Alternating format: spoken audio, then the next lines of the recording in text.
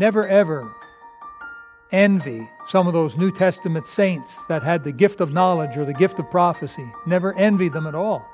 We have something far, far greater. We got the whole Bible. So this is very important that we understand this. It's often said amongst the tongues speakers that the speaking in tongues is an evidence of being saved. Maybe you've heard that, but that's very common.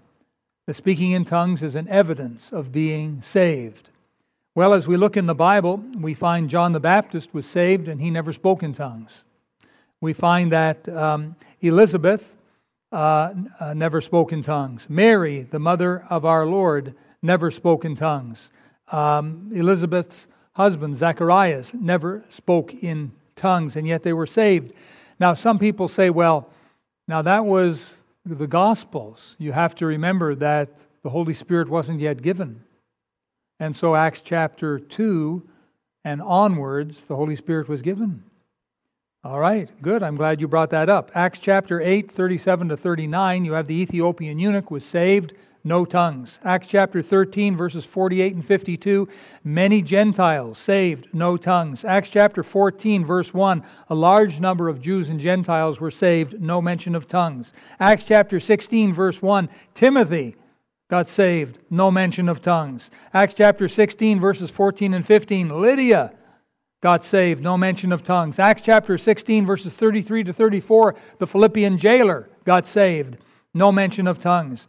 Acts chapter 17, verse 4, verse 12, verse 34, Acts chapter 18, verse 8. Many others mention that they're saved, no mention of tongues whatsoever. Ephesians chapter 2, verses 8 and 9 says, For by grace are ye saved through faith, and that not of yourselves, it is a gift of God, and not of works, lest any man should boast. No mention of tongues. John chapter 3:16, For God so loved the world, right? One of the greatest verses on getting saved. No mention of tongues whatsoever.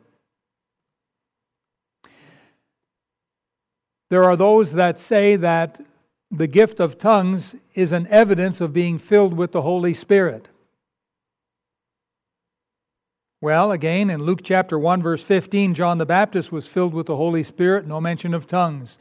Luke chapter 1, verse 41, Elizabeth was filled with the Holy Spirit, no mention of tongues, never spoke in tongues. Luke chapter 1, verse 67, her husband Zacharias was filled with the Spirit, no mention of tongues. Listen, Luke chapter 3, verse 22, Jesus himself was filled with the Spirit, no mention of tongues whatsoever. But that was prior to the day of Pentecost. All right. Acts chapter 4, verse 8. Peter was filled with the Holy Spirit. No mention of tongues. Acts chapter 4:31. The disciples were filled with the Holy Spirit. No mention of tongues. Acts chapter 9, verses 17 and 18. The Apostle Paul it says there, he was filled with the Holy Spirit. No mention whatsoever of tongues. Acts chapter 13, verse 9. Paul again, filled with the Holy Spirit, no mention of tongues. Ephesians chapter 5, verses 18 to 19, tells all the Christians to be filled with the Spirit. There is no mention of tongues whatsoever. And so, how do we deal with people, with this saying that tongues is an evidence of salvation? No, it is not. It is not an evidence of salvation. How do we deal with this saying that tongues is an evidence of the filling of the Holy Spirit? No, it is not. It is not an evidence of the filling of the Holy Spirit. That's how we deal with this. Now, with your Bible open at 1 Corinthians chapter 13, I'd like to direct you to verse number 8. Verse number 8. Now, would you read that out loud with me, please? 1 Corinthians 13, 8, all together. Charity never faileth. But whether there be prophecies, they shall fail. Whether there be tongues, they shall cease. Whether there be knowledge, it shall vanish away. As you know, the church at Corinth was a mess. It was a doctrinal mess. Doctrine determines behavior. It always has, it always will. Doctrine defines a person. It defines a church. It will define a person's behavior. It will define a church's behavior. The church at Corinth was messed up doctrinally, and it was messed up in its behavior. The Apostle Paul wrote the whole book of 1 Corinthians to help straighten out the mess that was there at the church of Corinth. And this gift of this New Testament temporal gift of tongues, which was real in the New Testament, was totally misused and abused in the church of Corinth more than anywhere else. Paul took 3 chapters of the Word of God to deal with the subject of tongues. That's chapters 12, 13, and 14.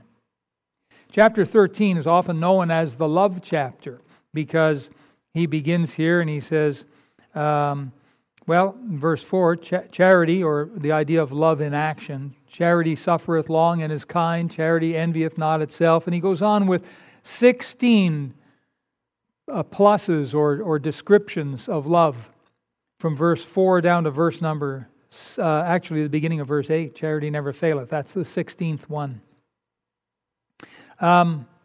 So yes, chapter 13 does deal with love. Why is Paul dealing with that? Because, as I mentioned earlier in previous Wednesday messages, tongues were destroying the unity of the church of Corinth. And so Paul was dealing with unity. It's very important that the church experience unity. If the church is not at one, if the church does not have unity, the church may not have communion. Because communion can only be done in the context of a local church that's at one with one another and with the Lord. There needs to be unity. Chapter 11 dealt with the table of the Lord. But chapter 13 deals with 3 temporal spiritual gifts. And they're listed in verse 8 for you. You might want to underline them. There's prophecies, there's tongues, and there's knowledge. 3 spiritual gifts. Paul picks out these 3, and then he starts talking about them. He says the prophecies would fail. The word fail means not to succeed. That's what the word fail means. It means to let down. It means to not function. Maybe you've had a car that's behaved that way. And you get out the door, you hop in the seat of your car there, and you put the key in, and it just does one of those. What's happened? Your car failed. It has ceased to succeed. Then tongues, he said, would cease. The word cease means to stop, to come to an end, to go away. That's the idea. And then he says knowledge would vanish away. The word vanish means to disappear quickly. So it's not just vanish, it's vanish away. I mean, this one is gone, gone, gone. So he picks out these 3 temporal, New Testament spiritual gifts that certain people in the local church had. Prophecy, tongues, and knowledge.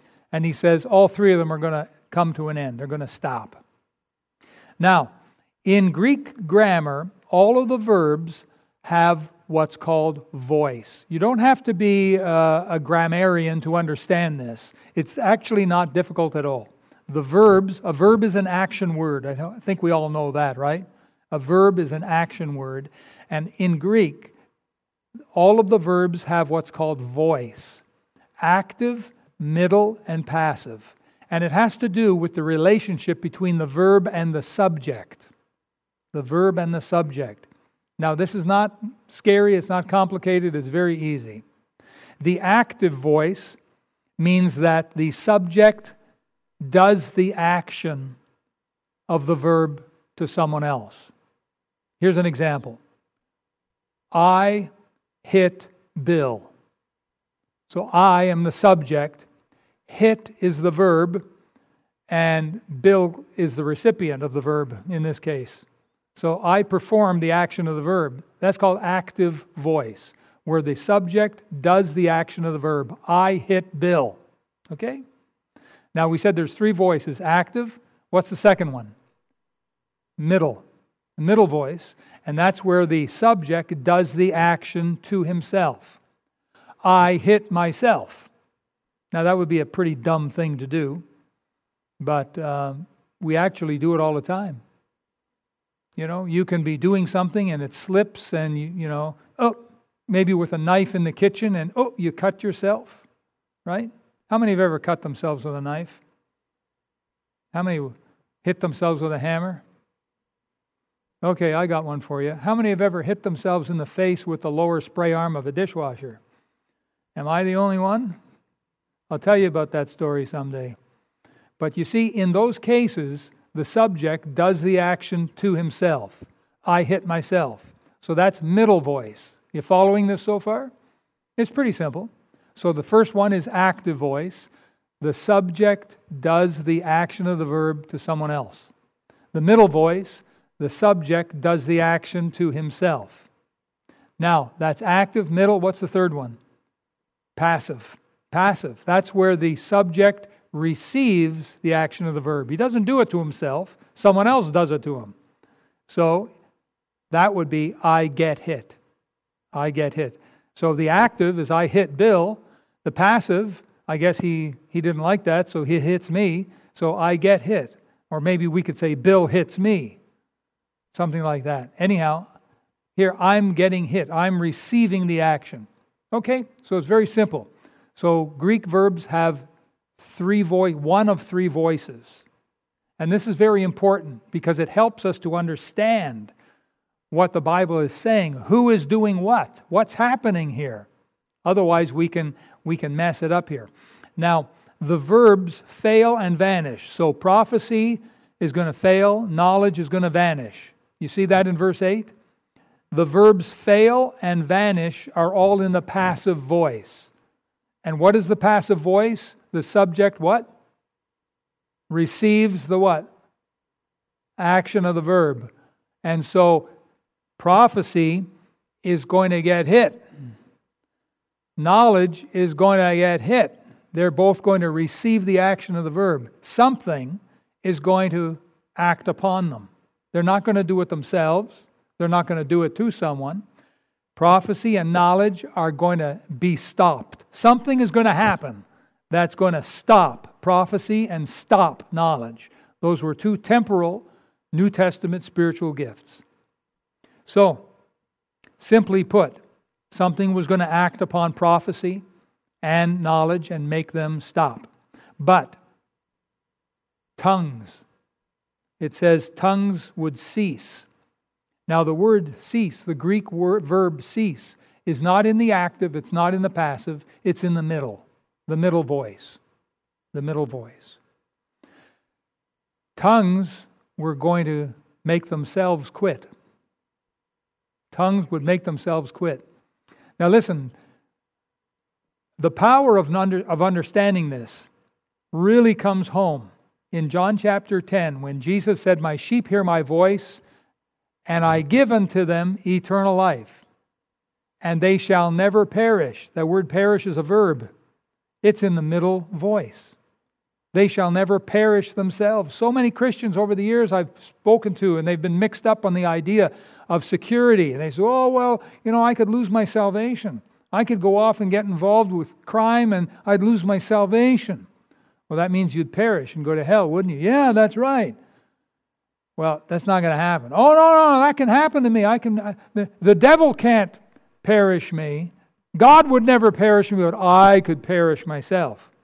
No. John chapter 10, Jesus promised they shall never perish, and that's in the middle voice. No Christian, born again, man, woman, or young person is able to destroy themselves out of God's hand. And now they no longer are saved. They're going to end up in hell. It will never happen. Oh, well, I happen to know someone, and he used to go to church and sing the hymns, and now he lives for that devil. Well, number one, you don't know what's going on inside his heart. It's possible that he may be a horribly backslidden Christian.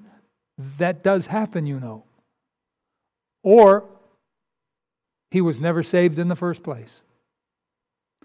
But a true, genuine, born-again person will always have that connection with the Lord, always have that affinity. They'll always kind of hear the voice of the Holy Spirit after them saying, come on, get back in touch with the Lord. Come on, let's get back in step with God. They'll always have that. You see, the unsaved, they're dead in sins and trespasses. And in order for a Christian then to become unsaved, they would have to be dead, in which case they would have no desire for God, no hunger and thirst whatsoever for the things of God. And that doesn't happen. These people, who used to be close to the Lord, and now they never go to church, they never pray, that kind of thing. But yet they tell you, but I always believe in God, but I always, know that He's there. I always try and pray to Him. Well, those are evidences of not an unsaved person, but a saved person. Anyhow, we won't get into that tonight. That's not our purpose. But we're looking at the middle voice. You see the power of knowing what the middle voice is all about. And here in 1 Corinthians chapter 13, verse 8, we're told that tongues are going to put the gun to its own head. That tongues are going to stop. They're going to do it to themselves. Well, let's review. Verse number 8 says, charity never faileth, but whether there be prophecies, okay, something is going to cause prophecy to stop. Whether they be tongues, tongues will stop themselves, all by themselves. And whether there be knowledge, something will act upon knowledge and cause it to stop. Okay, well, first, what is it that caused prophecy and knowledge to stop? What was it that acted upon them? What was the force that came and knocked them down? What was it that took them out of the game? Verse 9. For we know in part and we prophesy in part. Those are your two gifts, aren't they? Knowledge and prophecy, mentioned again in verse 9. So at that point in the writing, which was around 57 AD, Paul was writing 1 Corinthians chapter 13 and verse 9.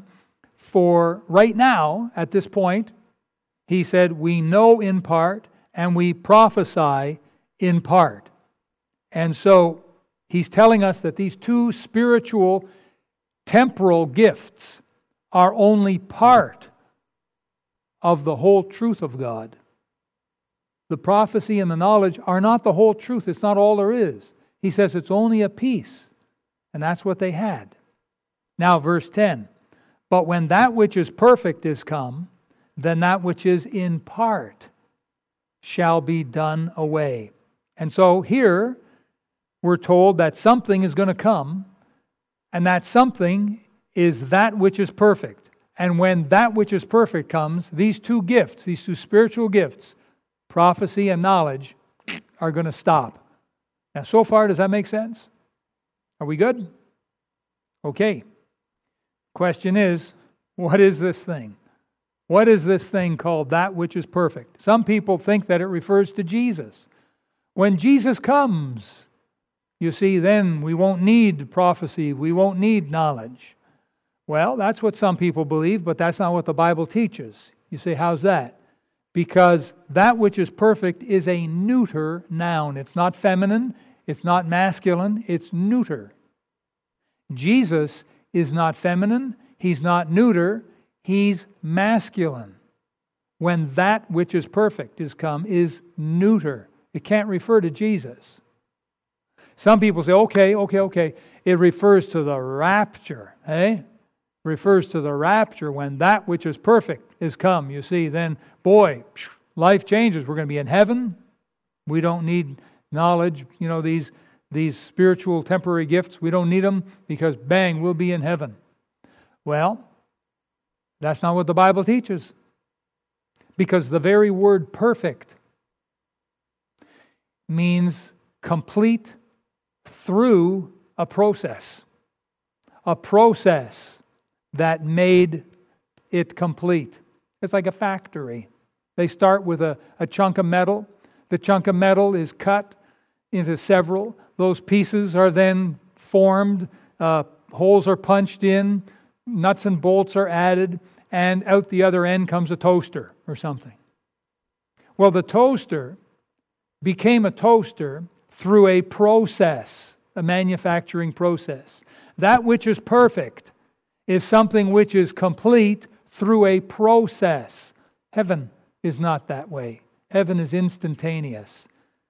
Listen, whether you get raptured or whether you physically die, you are instantly going to be with Jesus. There's no process in that. None whatsoever. There's only one thing which is neuter and which has come about to be perfect through a process, and that's the Word of God. And that's really the only thing that fits. The Word of God was finished around 95 AD. That's when the Apostle John was finishing up the book of Revelation. When the church got started, remember, all they had was the Old Testament, the 39 books of the Old Testament, which is great. But they needed a whole lot more doctrine. And that's where the New Testament comes in, the 27 books of the New Testament. And it took upwards of 60 years, approximately, from when Jesus died to when the Apostle John died, in order to give us those 27 books of the New Testament with all of the theological teaching. Folks, we have a complete canon of Scripture. We have a perfect Bible. They didn't have that at 50 AD, 57 AD, when Paul was writing 1 Corinthians chapter 13. So that which is perfect is the Scriptures. Now, look in verse 11, and he illustrates it even more. He says, when I was a child, I spake as a child, I understood as a child, I thought as a child. But when I became a man, I put away childish things. Now, what did we say earlier about prophecy and about knowledge? Were they going to stop themselves? Yes or no? No. Something else was going to stop them, right? That something is the Bible. Paul illustrates that by saying when he was a boy, he thought like a boy, he played like a boy, he spoke like a boy, he acted like a boy, a child. But as adulthood came on, one day he became an adult. He no longer was interested in boyish things. Little boys, they have their toys, right? They like to play, they're in their own little world. That's them. But when they become an adult, it's different. The onset of adulthood does away with the childhood. Does that make sense? When you're a little kid, you're interested in maybe these little plastic toys and things, and the girls may be interested in the tea party and little dolls and things. But you see, when we become adults, we're not interested in spending our whole day with those things. We have other things we're interested in. We have adult things that get our interest. When we're children, we have childish interests, but as we grow, and we can't stop the growth, right? It happens to us. We always say about the children, they grow up so fast. We always say that, don't we? But in God's timing, over a number of years, they do grow up, and they become adults. And the onset of adulthood changes the childhood. We're no longer children, we're adults. Same thing. When the Bible came, no more need for prophecy, no more need for knowledge. Those things were, quote, childish compared to the full Bible. Never ever envy some of those New Testament saints that had the gift of knowledge or the gift of prophecy. Never envy them at all. We have something far, far greater. We got the whole Bible. So this is very important that we understand this. Now, what about tongues? Remember in verse 8 he mentioned 3 temporal spiritual gifts: prophecies, knowledge, tongues. I hope you can see where Paul answers now what's going to happen to prophecies and what's going to happen to knowledge. When the Bible gets fully written, they're gone. The Bible is going to take them out of the game. But tongues, he says, are going to quit themselves. They're going to put the gun to their own head. Say, wow, well, when did that happen? How is it that tongues just stopped on their own? Remember, the first century temporal gift of tongues was a sign. It was a sign not to them that believe, but to them that believe not. And we looked at that context, and it's to the Jews. Tongues were only spoken when there was Jews around. Tongues are only mentioned 3 times in the book of Acts. Acts covers 40 years of church history. The way some people today speak, you'd think that every page of the book of Acts is filled with tongues. It's not. It's only mentioned 3 times in 40 years of church history. And you examine those 3 times and you'll find out that Jews were always present. The gift of tongues was a sign gift, not to them that believe, but to them that believe not. Remember, we pointed out that there was 3 cities that were each written a book of the Bible, the New Testament. And tongues are mentioned in one of them. Spiritual gifts, spiritual gifts, spiritual gifts. Remember what the chapters were? You remember? 1 Corinthians chapter 12. What's the other one? Romans chapter what? 12. And what's the third one? Ephesians chapter 4. Those are the only 3 chapters that deal with spiritual gifts. And the only one where tongues is dealt with is in Corinthians. We looked deeper and we found that there were no Jews basically in Rome because the emperor had kicked them all out. We saw that in Scripture. No mention of tongues in the Romans chapter 12. Ephesus had 1 synagogue in it. Very, very few Jews in Ephesus. No mention of tongues in the spiritual gifts in chapter 4.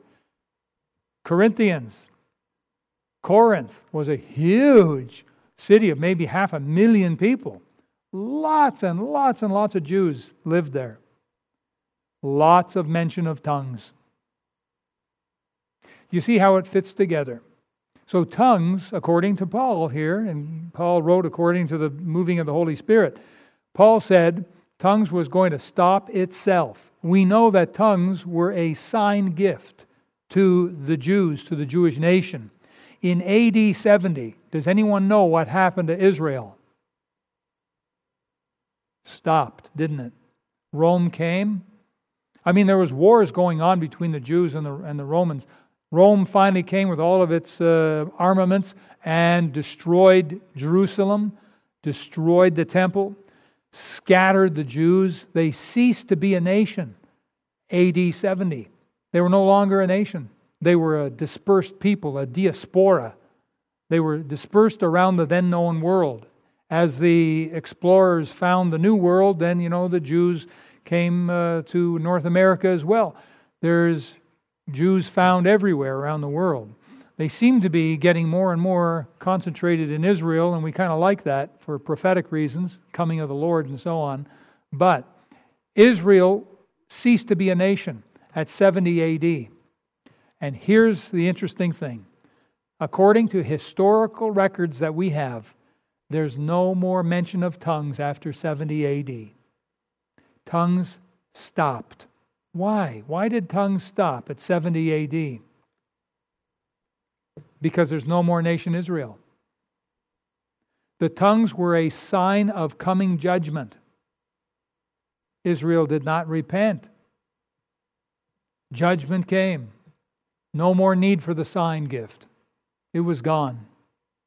Out of all of the gifts mentioned, tongues was the only one that was for the non-believer. And it meant for the Jews. And so as you can see, the gift of tongues started and stopped in the 1st century. It didn't go beyond that. This modern day tongues is not the same as the tongues in the New Testament. Now, the modern day phenomena of tongues is very confusing to a lot of people. And it's widely practiced in Pentecostal and charismatic church groups, although it has spread even further. Tongues speakers, they have pushed a little further now. The tongues craze has opened the door for babbling in other languages, strange behavior, uncontrollable laughter, being drunk in the Spirit, shaking, crying out, casting out demons for everything you can possibly imagine, physical healings, which, by the way, most of which never seem to permanently fix the problems, promises from God to make you rich, and extreme emotionalism. And what got it started? Tongues. Now, if you were to go to Wikipedia and look up Agnes Ozman, you'd find this. I'm going to read for you. Agnes Ozman was born in 1870 and became a student at Bethel Bible School in Kansas, where Mr. Charles Parham was the teacher. Ozman was considered by many as the first to speak in tongues.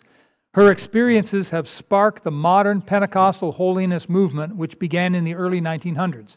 Parham taught his students in line with the holiness movement, from which he introduced the concepts of divine healing and complete sanctification. We're not going to get into that tonight. We don't have time.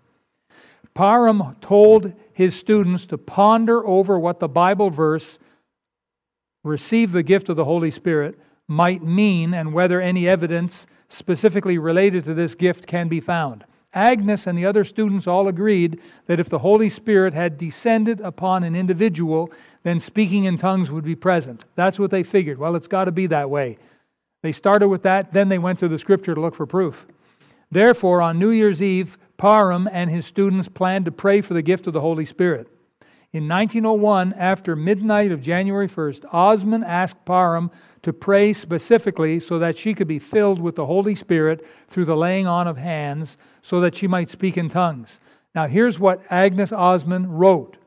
Quote, she said, "It was as if hands were laid upon my head, that the Holy Spirit fell upon me, and I began to speak in tongues, glorifying God. I talked several languages, and it was clearly manifest when a new dialect was spoken.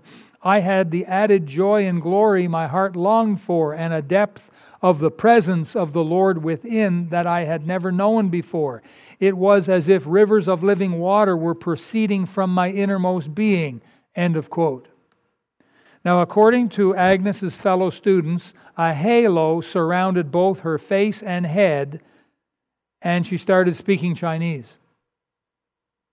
In the modern day tongues circles, yeah, they'll babble in what they think, and they'll have ecstatic utterances and what they call tongues, but you never see any halos around them. Isn't that interesting? I guess maybe only Agnes. Unless, of course, they just made that up. By 1909, 50,000 people claimed to be speaking in tongues. Now listen to this. This is right out of the Wikipedia. Later in her life, Agnes changed her views and admitted that she had been wrong to believe that all people would speak in tongues when they were baptized with the Holy Spirit. Interesting. Not too many years ago, a little boy seemed to have died, came back to life, and he said, "I was in heaven." And they wrote a book about it. And they started making a movie about it. Well, the little boy's conscience got the better of him, and he finally admitted he made it all up. Isn't that something? There's a lot of crazy things happening today. And, I'm just sorry to say that tongues is one of those. Back in the 70s, the rock and rollers tried to get into the churches. Well, they tried to get in the 60s with the hippie movement, the Jesus movement, and the rock and roll music. They tried to get in the churches, but the pastors back then were smart enough to say, "No, you don't. You're not bringing that worldly music into our churches." Well, by the time the 70s came, some new pastors had taken over some of these churches, and they opened the doors and they let the rockers in. That split the churches. I've known many people who've poured their lifeblood into churches that took a firm stand on the Word of God and preached the gospel and supported missionaries, only to have these churches come into the clutches of young pastors who opened the doors to the rock and roll music, and it has split those churches like crazy. Tongues has also come in and split churches like crazy. It's sad, but it's true. Now, we're going to finish with just a wee bit of history, but some of the great early church writers of the 2nd and 3rd centuries wrote that they had heard that some people were speaking in tongues, but they themselves never spoke in tongues. From the 2nd century to the 1500s, there is no mention of tongues being spoken by any legitimate church group. In the 2nd century, I say legitimate church group. In the 2nd century, there arose a religious cult called the Montanists. And what they did was they mixed truth and error. And they also spoke in tongues in their church services. People who left the Montanists were received back into the fellowship of real Bible-believing churches only after their salvation experience had been carefully examined. But in the 1500s came the Reformation and the great preaching of salvation, and it opened the eyes of religious people bound up in Roman Catholicism. And many thousands of people were getting saved. And there is no mention of tongues during this tremendous revival in Europe in the 1500s. No mention. No one spoke in tongues. In the 1700s, a religious cult group called the Shakers. Sounds like a rock and roll group, doesn't it? But it was a religious group called the Shakers. It was started by a woman known as Mother Ann Lee. And she taught that people could attain perfect holiness by giving up sex. And she taught them to perform a shaky kind of dance from which they got the name Shakers. That's where the name came from. And she taught them to speak in tongues.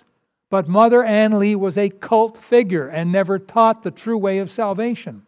The founder of the Mormons, Joseph Smith, taught his followers to speak in tongues. Muslims can not only speak in tongues, but they can preach moral sermons in tongues. Up in the northern part of Canada, the Inuit, whom some people refer to as the Eskimo, have a native pagan form of worship, and they also speak in tongues. Please don't think that tongues is some kind of phenomena limited to Christian churches only. Well, over these last several weeks, we've tried our best to present the truth of the Word of God and then look at history as well. People believe what they want to believe. And some people, even though presented with all this truth, their answer would be, well, I don't care what you say. I don't care what the Bible says. I know what I believe. And they'll go right ahead and they'll speak in tongues. But you see, that's where the line in the sand is drawn. Baptists, historically, have always been believers in the Bible and the Bible only. Not the Bible plus the writings of the early church fathers. Not the Bible plus the writings of some modern person. Not the Bible plus personal experiences and emotionalism. They believe what the Bible has said. The Bible and the Bible only. And that, I think, is the biblical position. Well, starting next week, God willing, we're going to start looking at the real gifts, the permanent gifts. And we're going to start to determine which one is mine. What has God given me? Okay? Let's pray now. Heavenly Father. Thank you for watching the message today. We invite you to join us again every Sunday and Wednesday for more inspiring messages from God's Word.